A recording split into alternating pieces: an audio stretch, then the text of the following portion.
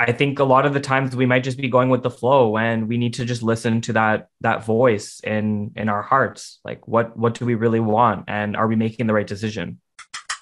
The Move Entrepreneur Evolved Podcast. Get on it. And we're back with another episode. I'm pumped about this episode. We got stories already started in the green room. I always like to say that. But you're back with the Moved Entrepreneur Evolved Podcast. And I'm excited here to have Nick Roche. How you doing, man? Hey, Jason, I'm doing great. Thanks. Dude, that is so cool. So we started this thing off in kind of some of both of our loves of motorcycles. And I was telling you a story a minute ago that I literally was taking my notes, and I was going to ask you, because I always like to kind of pull some stories together. I was going to say, what was it like when you got in your motorcycle? Because it was like in 2020, I think. You said, okay, this is a new adventure. And then your next message to me was, what happened? What just happened? I literally, like, less than 5 minutes from home, just got pulled over. I guess they saw that my insurance wasn't up to date, and they just pulled me over.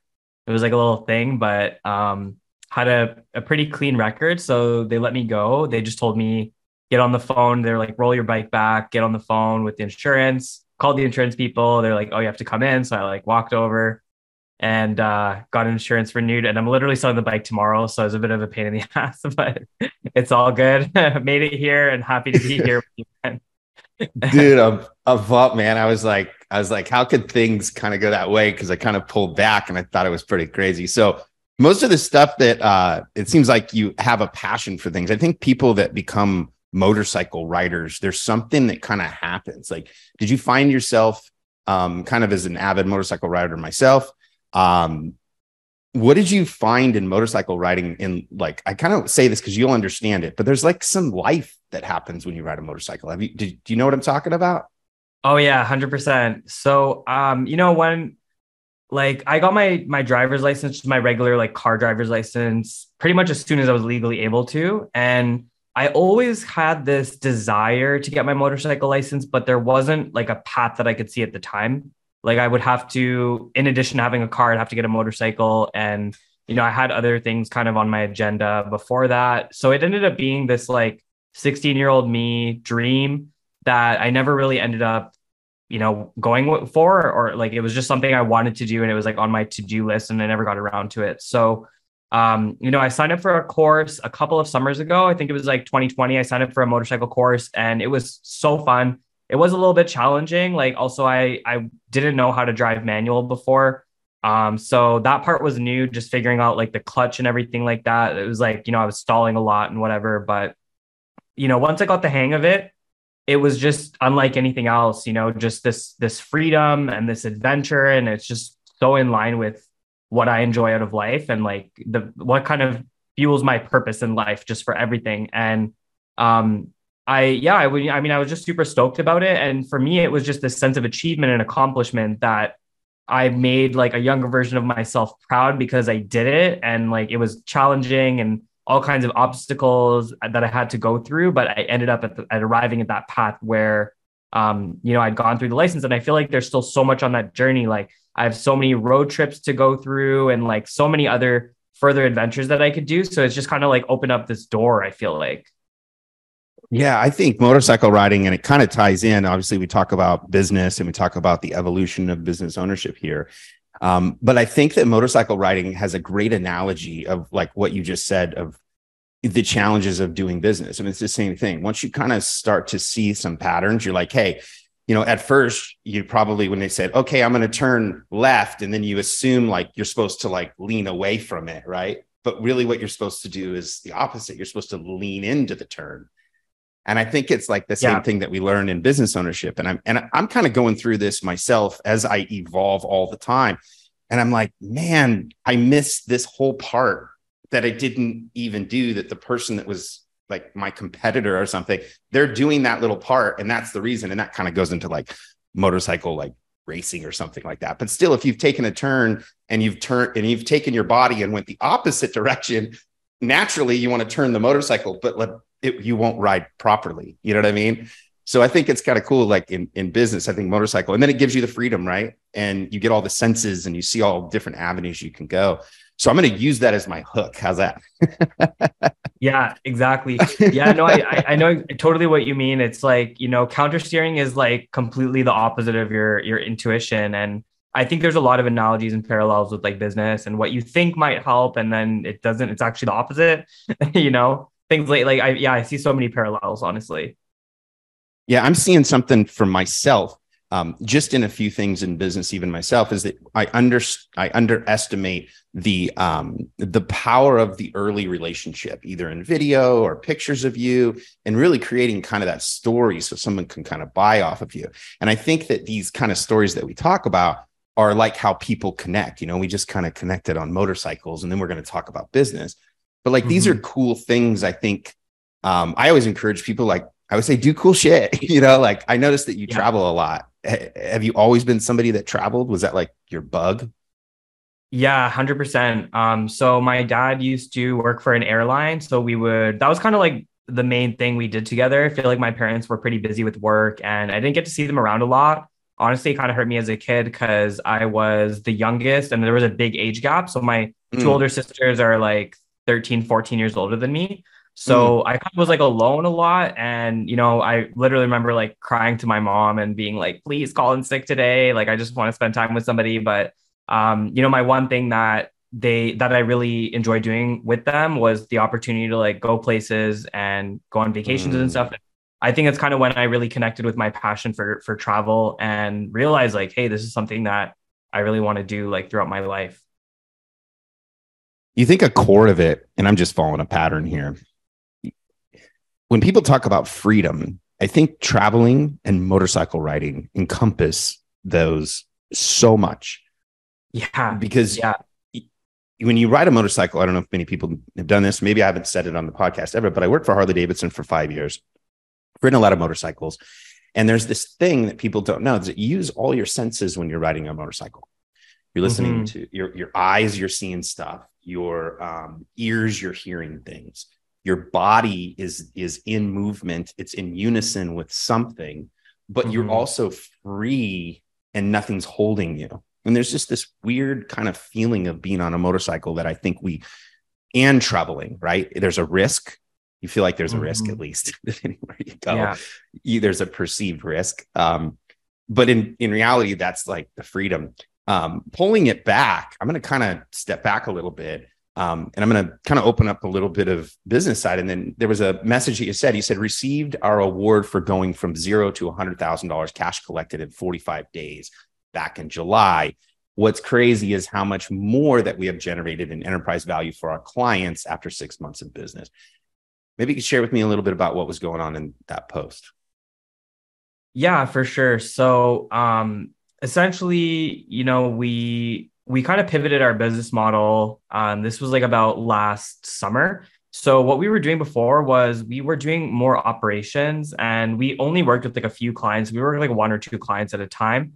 And we kind of just work in like the operations of pretty much across their business. So LTV, retention, churn, sales, marketing, like we work on their operations on everything. But we felt like our strength and our passion was always truly in sales and marketing. And so that kind of opened up a question of like, well, maybe we need to narrow down a little bit more. And maybe we can, if we have more of a system and a plan, and we can narrow down and focus in on sales and marketing, maybe we can achieve better results. That said, I still do think that a lot of clients can benefit from, retention systems, for example, just because like an example from what we were doing before, like that guy had a massive leaky bucket. Like his churn was, I think, ranging from 30 to 40% per month. So in that case, it wouldn't have made any sense to just go full force sales and marketing when you have a leaky bucket. Like there's no utility in that. Right. So like there is a point to retention, but we just felt like, okay, like we tried that out a little bit and we were doing great at it. We really helped bring up retention and reduce churn. We brought it down to like 18% and then a little bit lower after that. But, that said, we felt like our main wheelhouse and passion and everything like that was in the sales and marketing, like on the acquisition side of things. So that's when we kind of did a little bit of transition. We moved more into that. And, in that time frame, we've helped since from then until now, we've helped 3 businesses with their exits. We have one in the works right now. Very cool. And kind of just like driving up the enterprise value. We've even added a new component because like in hiring other people, we've been able to expand our talents. So we brought on somebody that is more well-versed in product and UX UI design and things on the SaaS side that I wasn't necessarily an expert at because I don't really have a technical background. My background's all sales and marketing. So, he has been able, for example, to help clients add AI components to their product, which has also significantly increased their enterprise value and helped potential investors be a lot more interested in their business and value it at a higher rate.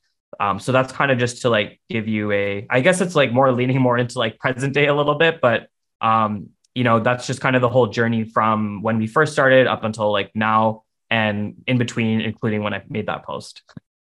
Something that just came up for me, and I just kind of made a note, and this is many times in people that transition in business.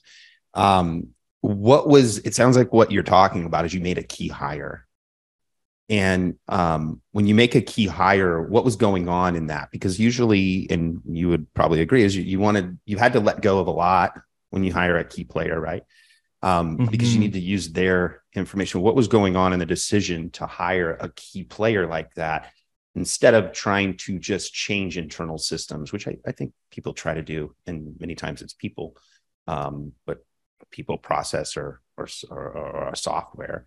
What was going on for you in making a decision to hire a key role was going to be the moving part for you? Yeah. So, the thing is that I realized that, I'm sure you're familiar with this quadrant that like Robert Kiyosaki and in Rich Dad Poor Dad, he kind of talks about, right? Employee, so we have like a business owner. Yeah, exactly. Like the employee, the self-employed. And like when I was thinking about that, I had a lot of focus on, well, I would just consider myself self-employed right now because I'm working for a client and I'm the one in the trenches. I'm doing the strategy. I might be delegating some of that, but like at the same time, I just thought about it. Like I can't call myself a business owner right now because my business does not function without me. And I don't see it. I don't see a path to that. So I kind of thought about it like, you know what? It's actually kind of almost egotistical of me to think that I'm so good that I can't be replaced. Like there must be somebody out there that can do even a better job than me, not just the same level, but even better. And when I started to kind of open my mind up to that, I started, coming across people with very talented backgrounds. And that's kind of when I was like thinking, okay, I'm definitely on the right track here. If I can get people that can come in and deliver these kind of results to my clients, and I can oversee things and I can make sure the machine is running smoothly, and I can even be involved to a certain extent while I'm getting all these things up and running. But I felt like this is definitely going to be the path that I want to take, because at the end of the day, the type of stuff that I do, I don't see that being 100% run by software, VAs, or any other type of other solutions that I already tried. So I feel like this was just a natural progression in the business. And just, at this time, like I'm pretty, young. I don't have like a new family or anything like that I'm worried about spending like a lot of my time with. So I have that time to spend in the business, and I'm okay with that. And so, I'm willing to kind of let that transition like go as long as it needs to. But that said, I still want to make sure that there are systems and people there so that if I do want to step away from it further, if there's something else that needs my attention more, or if I'm, just want to start a new project altogether, like I can do that and feel like this business is taken care of. And I feel like I could put my stamp of approval on the type of experience that my clients would be receiving, even if I'm not like in there 100%. Yeah, I think that I was just talking with someone the other day, and I always say, it's like, it's not that I'm not smart. It's just I'm not seeing it like you. And I think that many times what we need to pay attention to is, how am I looking at this, right? Because one way would be like, hey, I got to work through it. Like, it's pretty natural to say, I'm just going to work more, right? And then you're like, oh, this person could cost me 60, 80 grand, or maybe even do fractional per person, depending on how you strike the deal to have them in there. But our natural reaction is just to work harder. At least it's mine, it's my natural jerk reaction is to be like, well, okay, I'll work harder. But that's really not always the answer. The other person may have the key to the lock, and you're over there trying to beat it with a freaking hammer. Yeah. Yeah, you know. exactly. I noticed a couple of things. Are you a big reader? I noticed that you like to keep a little bit of a library. Yeah, Um, I I, am. Yeah. I kind of did a little picture shot here, and you had taken a picture of some books that you'd been reading, and I thought that I would kind of name off these, and then I was curious. I was actually doing some real good espionage stuff here, zooming in to see which book was which book was actually opened the most, and then I was trying to see if I. It sounds terrible, right? But this has got to be original content, so sometimes you got to get weird. So I zoomed in and I got to two, but there's some caveats here that maybe would throw it off, but I'm going to name them here. And then maybe you can share with me which two that you maybe put some more time. So the first one is by Simon Sinek, which is Start With Why. Next one's Dale Carnegie, How to Influence Friends. That one's pretty powerful. Essentialism by Mick Owen. Deep Work, Cal Newport. Ultra Learning, Scott Young. And you have one here. I don't have the author, but it looks like it's 101 Simple. You'll know 101 Simple Something. Simple then you have for a better life. Yeah. Okay. Then you've got Digital Minimalism, which is Cal Newport again. Mastering the World of Selling and Atomic Habits.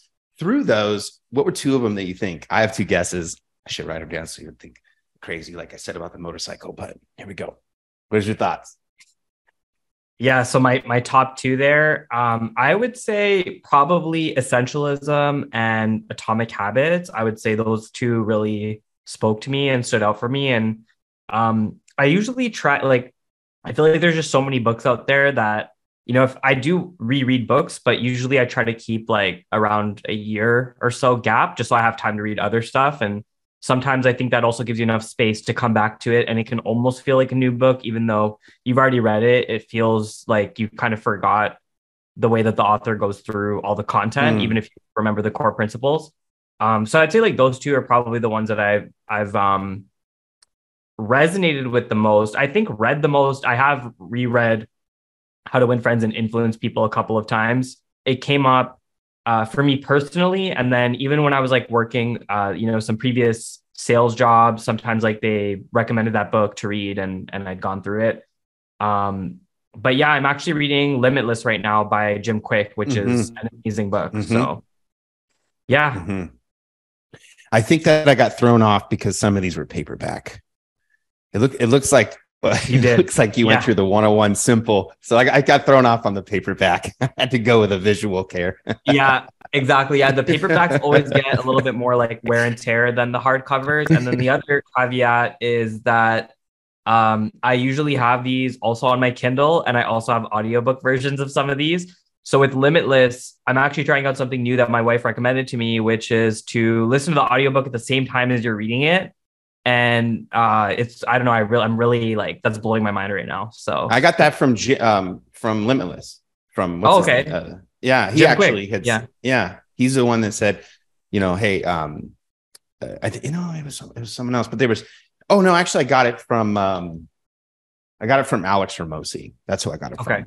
And he talks about this new idea of reading at the same time listening to the audiobook, and that the embodiment of the entire thing is multiplied by X. I don't know if that's true, but it seems like it, right? It would seem that you are engulfed in the story a little bit more. Yeah, I was on my way back home like last week or whatever. I read through more than 6 chapters and I was just like in the zone. I was like taking little breaks here and there, but that was like, it was crazy. I felt like I was retaining so much information, and it just felt like... You feel like you're in a movie? Like you're almost like in a movie. Like you can't get out of it because it forces you to move forward. Exactly. Yeah. Yeah, quite literally. And the only time that I can take a break is like if it's we just finished a chapter and we're going on to the next chapter. So I look at it as like, if I'm in the chapter, like I'm not going to stop mid-page or mid-sentence or like none of that. I'm going to go all the way to the end of the chapter. And then if I need to use the washroom or if I need a break or whatever it is, then like I'll do it. But you're right. It kind of forces you to like sit down and pay attention, which can be a challenge, right? Especially in this age of like digital distraction, right? Like it just feels like there's always this, if I'm reading a book without the headphones, I feel like I can just stop at any point. I'll be like, all right, Mhm. I just finished here, or like this page, I could stop like at any time and just be like, all right, I'm done. I'm gonna just, I don't know, do something else. And whereas when you're in the zone with this like audio and you're reading it at the same time, it feels like you're in some kind of experience. Yeah. And you just said we. You're so into it that you said we're reading this book. Cause like you and Bobby over there that are reading it for you. Yeah, You guys exactly. are Yeah. you guys are like in it Yeah. together.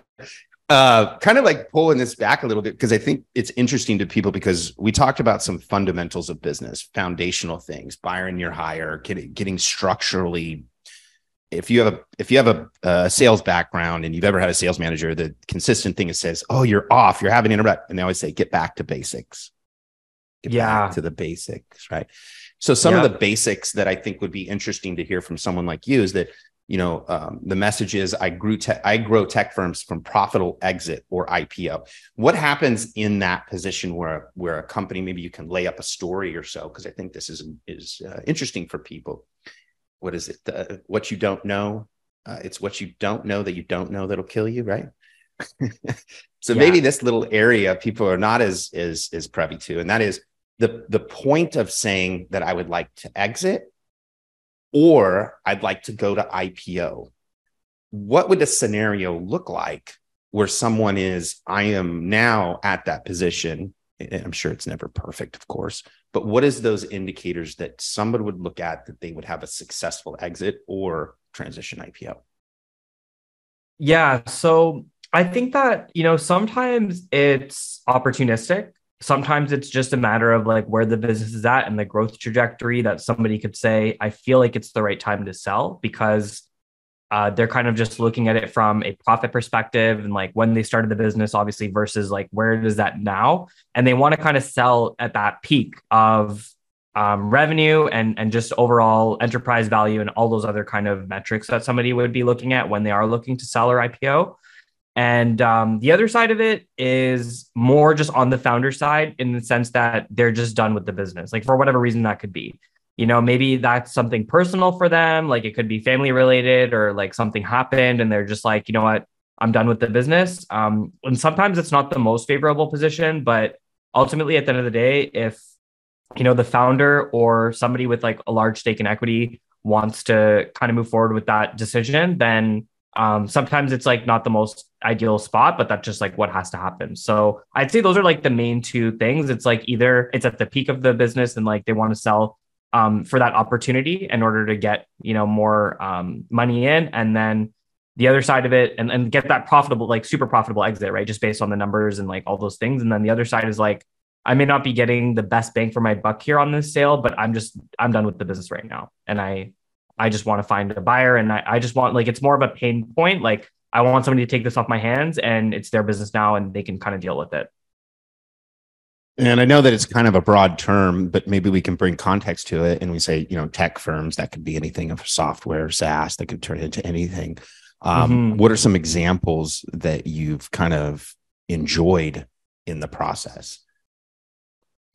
Yeah, like what kind of businesses you mean? Like what kind of What type of tech sectors firms? do you find that are easier to go? Because I'm sure, and I mean, I'm kind of saying this, kind of knowing some of the answer, but in many cases, some businesses are easy to exit than others.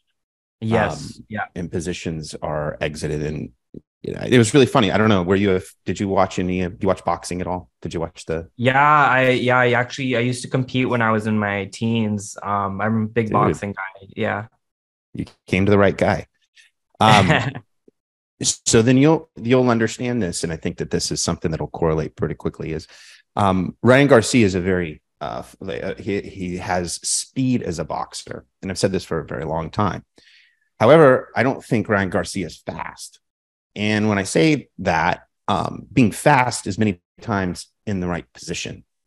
And Ryan Garcia has the ability to have great twitch muscle reaction, but his positioning doesn't allow him to be fast.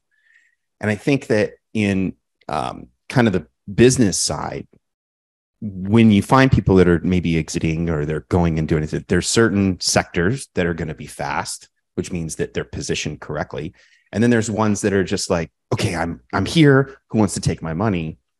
In those two, what type of industries are you focusing on and why in those type of sectors? Yeah, so I would say I enjoy working with MarTech, like marketing tech, sales tech, like mainly just because I think I've had the experience of being on the user side of it, and I see how much that could, really make someone's life easier. And I understand that from a personal perspective, and it makes it a little bit easier to, find a value proposition and pretty much just like makes everything easier because like there's a lot of relatability to it. I've also been really into ecom lately as well. Been working with a few different ecom companies who are, helping mainly like I would say, drop shippers or wholesalers like on Walmart and Amazon, things like that, Shopify. So like I'd say those three are probably the top ones, but honestly across industries, I would say anything with an AI element has been huge lately, and the multiples are crazy. And there's a lot of opportunity right now. So it's kind of like just kind of get it while it's hot kind of thing. And Yeah. I've worked with like a number of different industries too. I've worked with like an automotive SaaS that helps car dealerships. I've helped some people in the insurance space, real estate. So it's honestly I'm interested in a lot of things, and I think that's what's really cool about what I do is like if I can connect with the founder, if I feel that connection between them, if I can see the value prop, if it's a good product.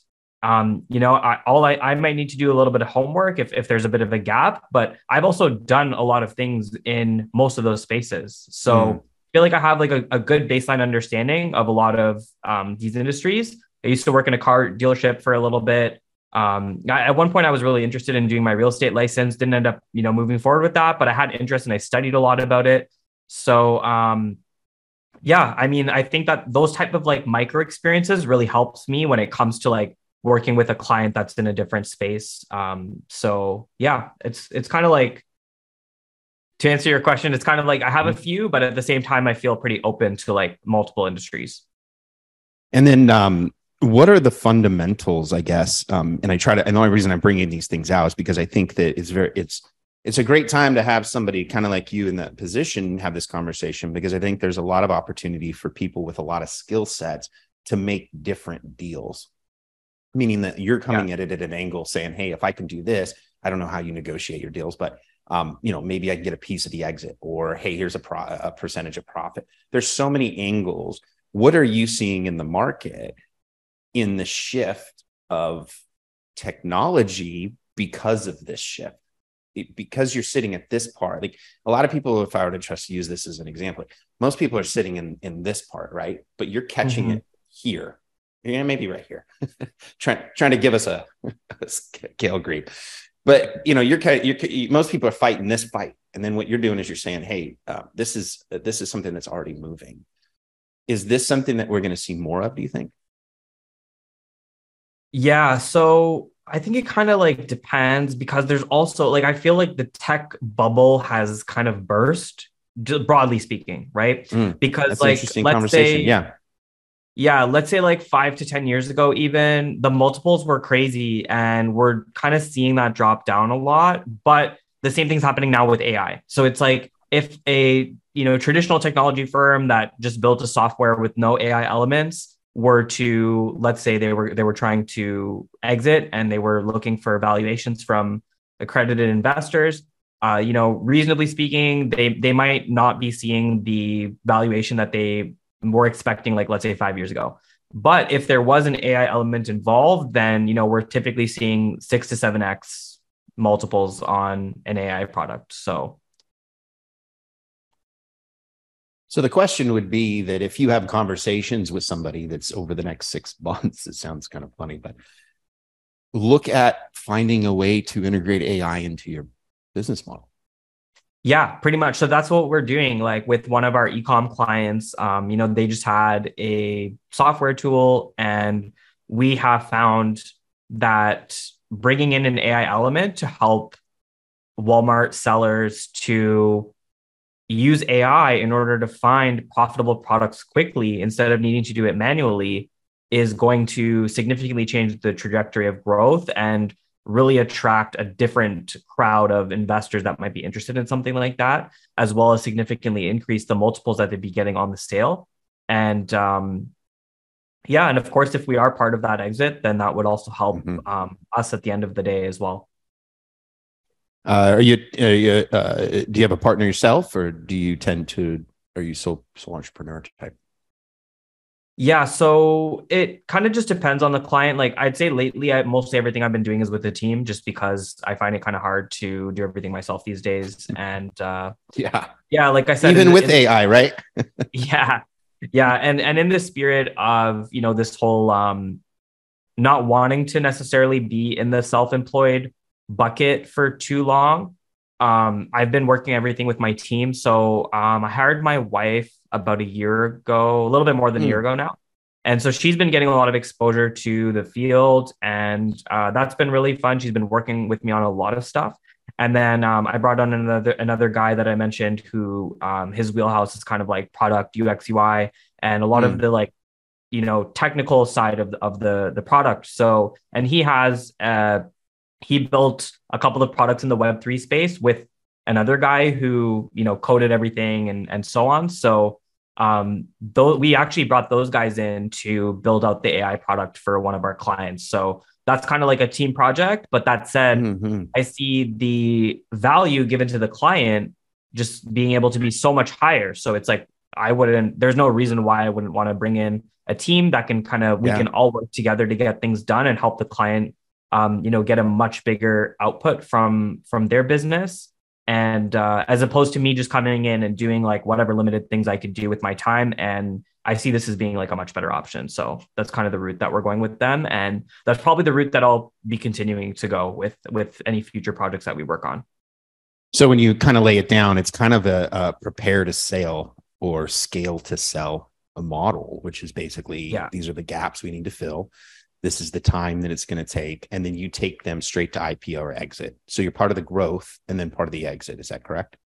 Exactly. Yeah. That's typically what we want to do. As long as the client wants to sell. So of course there will be times where they're happy with the growth and they want to retain ownership. And there's absolutely nothing wrong with that. It's more just giving you the option to be able to exit if and when you want to. I think that's really what it's about, because again, coming full circle to what we were talking about earlier, Jason, it's like that freedom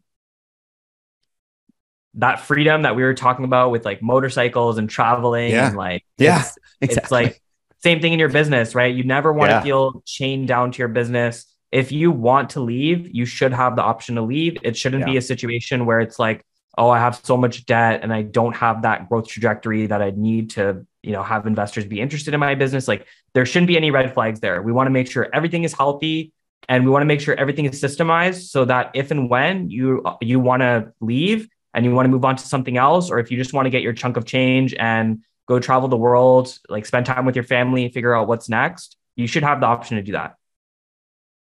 I thought there was a book called Built to Sell. Yeah. It's one of those 0 to 100 million books. Yeah. 0 to 100. Yeah. Those, it's pretty interesting to see kind of how there was a company called the Penny Saver out here, probably in Arizona and California, whatever. They're out here 30, 40 years. And I remember they've been around, they were literally for years, an icon in the area. And there was somebody that was working for them and they had came to me and the company had gotten bought by another company that was in New York. And, kind of the New York attitude is different than the California style. It's just different. Some people good, some people bad, depends on where you want to be. But the idea, my first experience of having things come over, there's twofold, right? They came over, they said that they were going to take over the Penny Saver, and the Penny Saver was a magazine subscription. Well, no, free magazine. Those paper ones, they send them out and then all the ads are inside of them. And I remember when they bought the business and they had all these ideas, but they weren't interjecting the new technology. And no matter how much their paper business was there, and they funded it. They ended up having to close it because it didn't have any legs to the next round, because they just couldn't get the next, they didn't have enough subscription or fast enough to get people to buy into some, just a website that they pay monthly into or something like that. It just wasn't feasible. And so I think what you're saying is so valuable to share with people, that if you're going to be making a move, if you're going to be building something, look for the next round of how is it connected to AI? Because if it's not, then even that keyword is going to just throw you out. I mean, that keyword could give you another 2x. I mean, I don't know, you're on motorcycles or cars. You remember, I don't know if you remember Canon air filters, if you ever drove a lot of cars, but they were like, you put this air filter on and it gave you like 5% more horsepower, right? That's kind of the same thing, it's a little bit more boost. Yeah, exactly. That's what it's all about. And it's just kind of like taking advantage of the opportunity that's there today. And obviously, as we know, it's always a new day every day, right? So we're in that moment right now, but it's going to be gone soon. So it's like, just there's a window, and we are in that window of opportunity.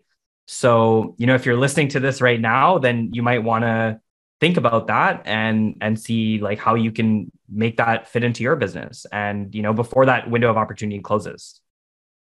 Yeah, because we're kind of in a gap of, I would share with people, I've been doing online stuff for quite a long time. And the number of people still to this day that don't even collect email addresses and or don't see the value of collecting an email address is still a large group of people. Oh, yeah. And businesses across the nation, in Canada, the US, there's still that like gap of people at a certain age point. We haven't broken that. Do you